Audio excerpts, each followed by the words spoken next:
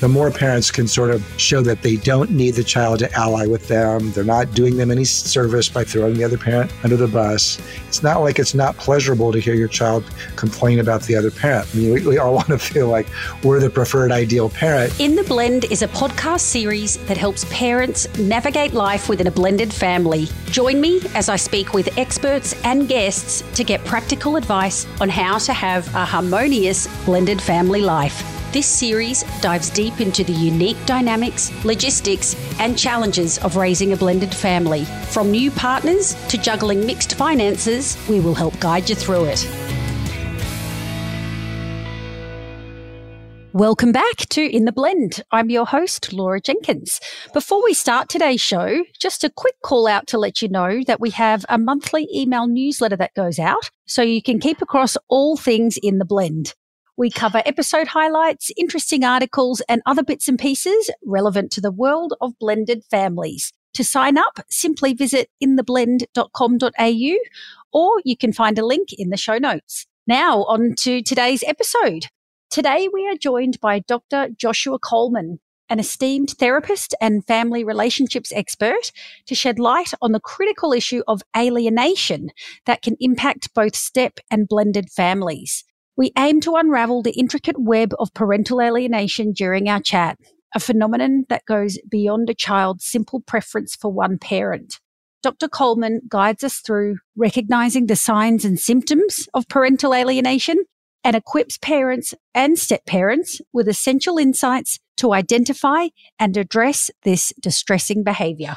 This one is an insightful discussion on a particularly tricky topic. Let's dive in. Well, welcome, Joshua. Great to have you on the show today. I'm delighted to be speaking with you, and I must say you have got quite the impressive background. Oh, thank you. So you're a psychologist, you're an author of 4 books. Correct. A speaker, and from what I can see, you've put an absolute wealth of information out into the public arena relating to the very delicate subjects of parental alienation, estrangement, and couples conflict.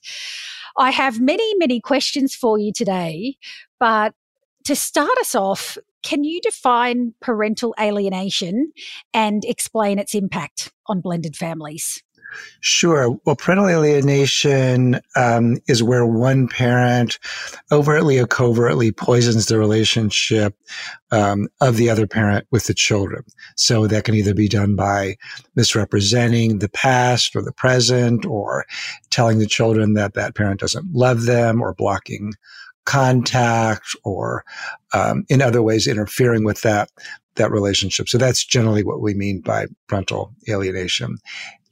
And some people distinguish between alienation and estrangement. I like to think of estrangement as being the overall catch-all category, because there's many ways that parents and particularly adult children can become cut off from each other. I mean, one is where certainly after divorce, but others is where if the adult child marries somebody that the parents don't like, or the parents, or they don't like the parents, that can be a common cause. Mental illness, certainly in the parent, but also in the adult child. A therapist wrongly blaming the parent for how the adult child's life has turned out. And for some adult children, they just don't know any other way to feel separate from the parent than to cut off contact. So there's many pathways to estrangement, and alienation is just one of those. Mm. So alienation is not necessarily when a child has a preference to spend more time with a parent, or all of their time with a parent for that matter. It's really about the parent's control in terms of coercing their child to believe that they shouldn't be in contact with the other parent. Right. And that can be done subtly or not subtly. Like a child might say, oh, I have this memory of mom or dad, and that parent knowing that that's false, but not correcting it, or making suggestions that things happen that didn't happen. And anything that basically erodes the feelings of trust or love or security with the other parent, I think can be properly considered alienation. Got it. So what would be some of the common signs and symptoms of parental alienation that parents and step-parents should be aware of? Yeah.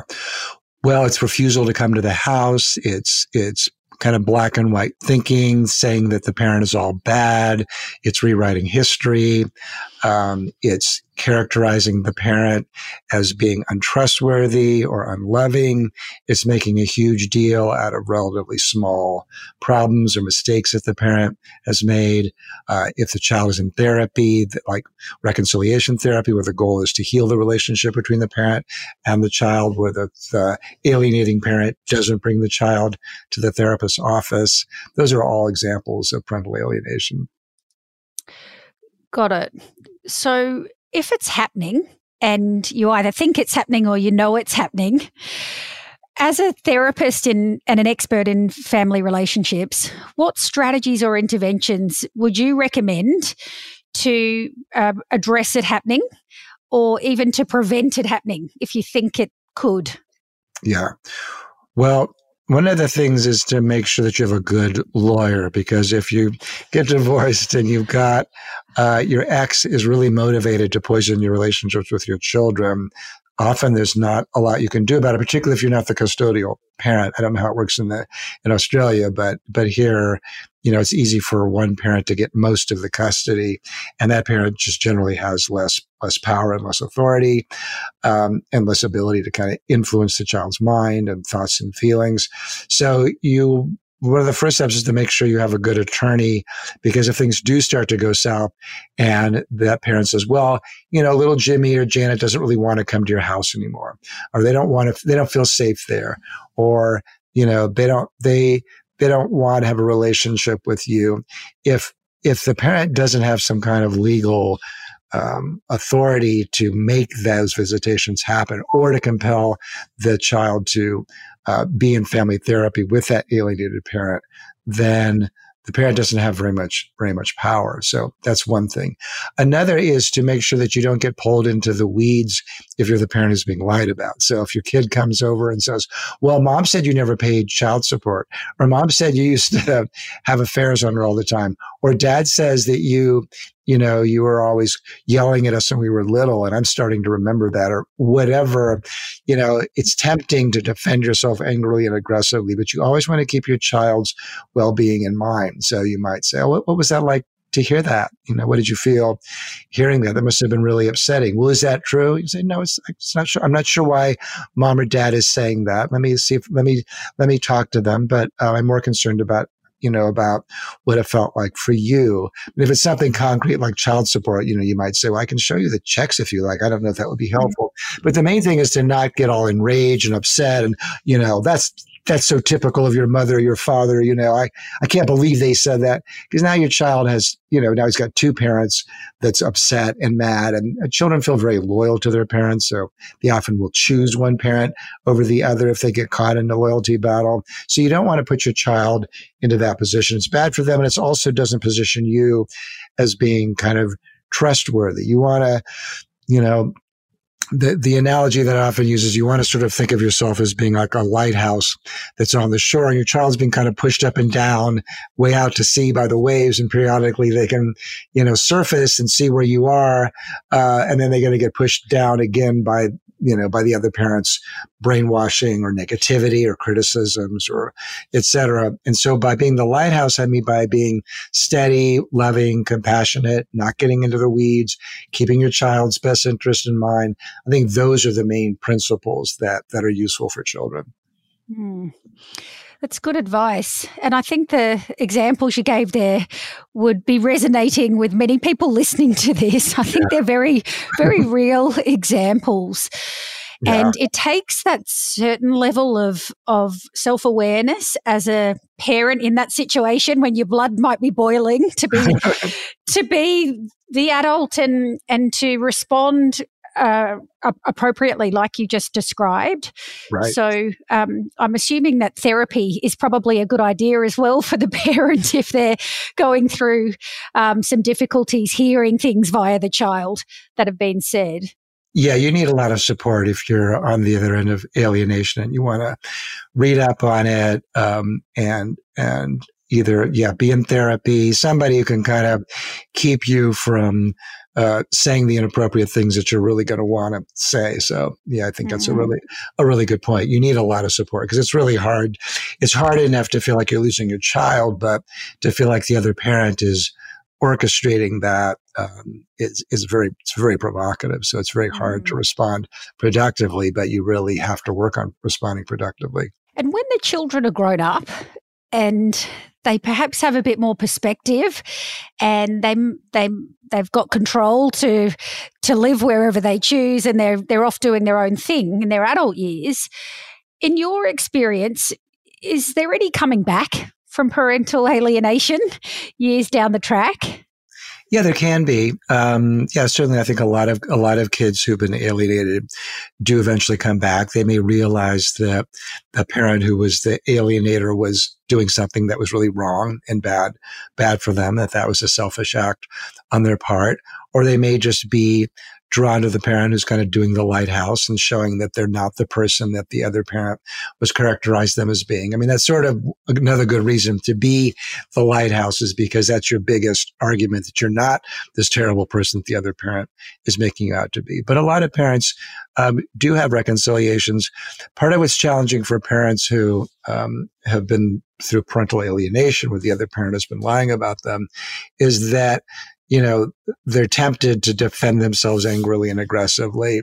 And if by the time a child is an adult, they believe what they believe, right? If they've been brainwashed, then they believe what they've been brainwashed. So I commonly tell parents, so if your child says, well, you were always so critical of me growing up, and the parent knows that they weren't, you can't just say, no, I wasn't, or, oh, you're a victim of parental alienation, or, your other parent brainwashed you in that way.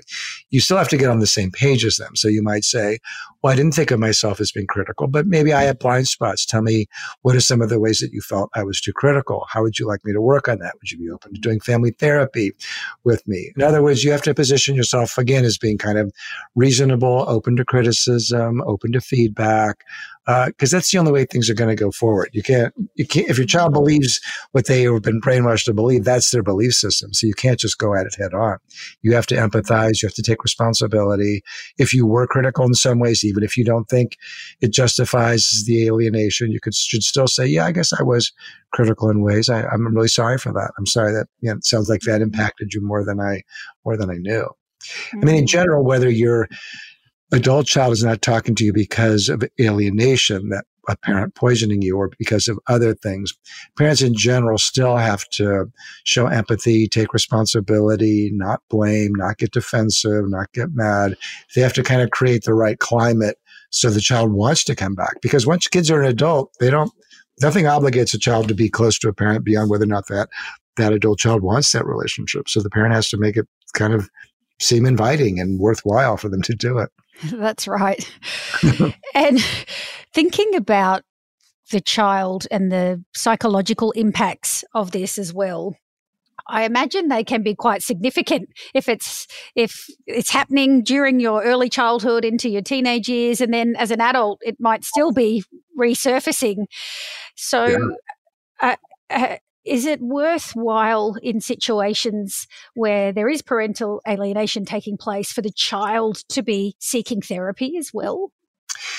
Yeah, well, for smaller children, the danger of individual therapy, I'm a bigger fan of family therapy than individual therapy, because the danger is that, the average child therapist is going to support the child. And if they say, oh, well, my mom's so mean or my dad's so mean, and they don't really have the other parent involved to really serve as a corrective to that, or to really work with helping that parent with their behavior, it can actually make the alienation even worse, because now you've got another adult who's supporting that mom or dad is terrible, and it doesn't really move things more towards reconciliation. So I'm not a huge fan of the child being in therapy unless it's a therapist who's also doing family therapy along with it and moving things towards reconciliation. Now, there are some parents who are too problematic. Parents say who molested the children, who was physically abusive, who's an out-of-control addict or alcoholic. And in that situation, the child may not want to be with mom or dad because they're just too dangerous. So in those situations, it's understandable that the child wouldn't want to be close to the parent. But I think even there, parents should be helped and not just treated as pariahs. They should still be given therapy and an opportunity to work with the child and increased education about how their behavior is impacting the child and the relationship with them, et cetera. It's such a complex beast, isn't it? It is a very complex beast. Yeah, and I imagine there's really no one size fits all here, and some cases are going to be lifelong, and others potentially not. Right. I assume if you're co-parenting effectively, you're mitigating the risk of parental alienation occurring in the first place. Yeah. So, what advice would you have for co-parents to foster a cooperative and a supportive environment for their children to help them avoid getting into parental alienation territory? Yeah. Well, I think, for both parents to work as collaboratively as they can on talking about whatever the child is saying. If they have a complaint about that parent, bringing that to the parent, trying to work together to address what those complaints are, not necessarily taking it purely at face value and, getting all inflamed and upset about it, but more trying to work collaboratively. And that's hard for most couples to do, realistically, right? I mean, if most couples could do that, then they might not have been divorced in the first place. I mean, part of the reason people get divorced is that they don't know how to have those kind of engagements and are too tempted to get into the right or wrong, or one person isn't good at it. So, and even when parents work collaboratively, it's still no guarantee that the child won't at some point later in life choose one parent over the other. So parents can't completely make themselves immune from a later alienation or estrangement, rather. I mean, even if there's not active alienation, there still may be an estrangement later. But the more parents can sort of show that they don't need the child to ally with them, they're not doing them any service by throwing the other parent under the bus, which is also, I mean, I'm divorced and remarried. I remember when my child was little, from my first marriage, I would, it's not like it's not pleasurable to hear your child complain about the other parent. I mean, we all want to feel like we're the preferred ideal parent. So it takes a certain amount of discipline not to, kind of go, yeah, I know what you mean. That's why I, whatever. So, so it takes a lot of discipline and restraint, but it's important to do it for the sake of your child. Absolutely. Yeah. And based on your research and the work that you've done with families, have you got some success stories or Sure. any examples where parental alienation has been addressed effectively, or we've had a positive outcome on the other side? Yeah, I've worked with a few families where one of the parents acknowledged that they were alienating the other child and worked with that parent to try to heal that, to take responsibility, which I can't say it happens a lot, but I was impressed that the parent did acknowledge that and kind of face it. And I think if you have done that and you've been an alienating parent, and if you can actually do that, it's better for everybody. If you can. But often it happens from the parent taking responsibility. I mean, one of the big things I encourage parents to do is to write a letter of amends where they find the kernel, if not the bushel of truth in the child's complaints, where they don't complain about the other parent, but they just take responsibility and show empathy and compassion for the child. To me, that's sort of the biggest single thing that a parent can do to heal the distance between themselves and a child. And would you typically send that letter or read it out to the child, or it doesn't really matter as long as you're taking the time to think carefully about the words? Yeah, I generally recommend an email or a text.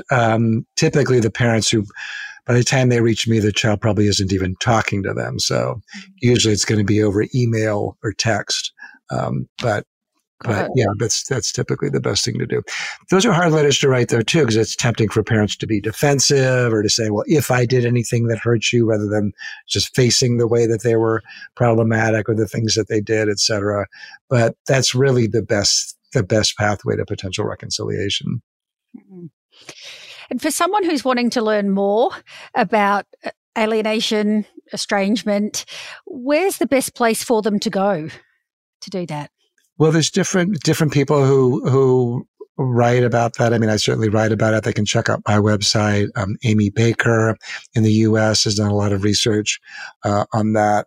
Trying to think of other people. There's a parental alienation study group in the U.S. They have also produced articles. So I think those are some of the best places to begin to look. Fantastic. Yeah. And if listeners are keen to connect with you directly, Joshua, what's the best way for them to do that? Through my website, www.drjoshuacoleman.com. That's drjoshuacoleman.com. They can either email me there. I have an ongoing webinar series for estranged and alienated parents. I also have a free Q&A that I do every other Monday. It's at 11:30 Pacific. I don't know what that is in Australia. I think that's quite early in the morning here, but They can put a question and listen to the replay later. So definitely. Definitely. Very good. Well, it's just been wonderful chatting with you, Joshua. I really appreciate the time you've taken to share your insights. Thanks so much for having me on. Oh, thank you. No doubt it will be extremely valuable for some of our listeners. So once again, really appreciate your time. Yeah, hope so. Thanks so much for having me. Thanks for listening to the In the Blend podcast. The show notes for this episode are available at intheblend.com.au. And if you like what you heard, be sure to subscribe and please rate and review in your podcasting app. You can also follow me on Facebook, Instagram, and LinkedIn.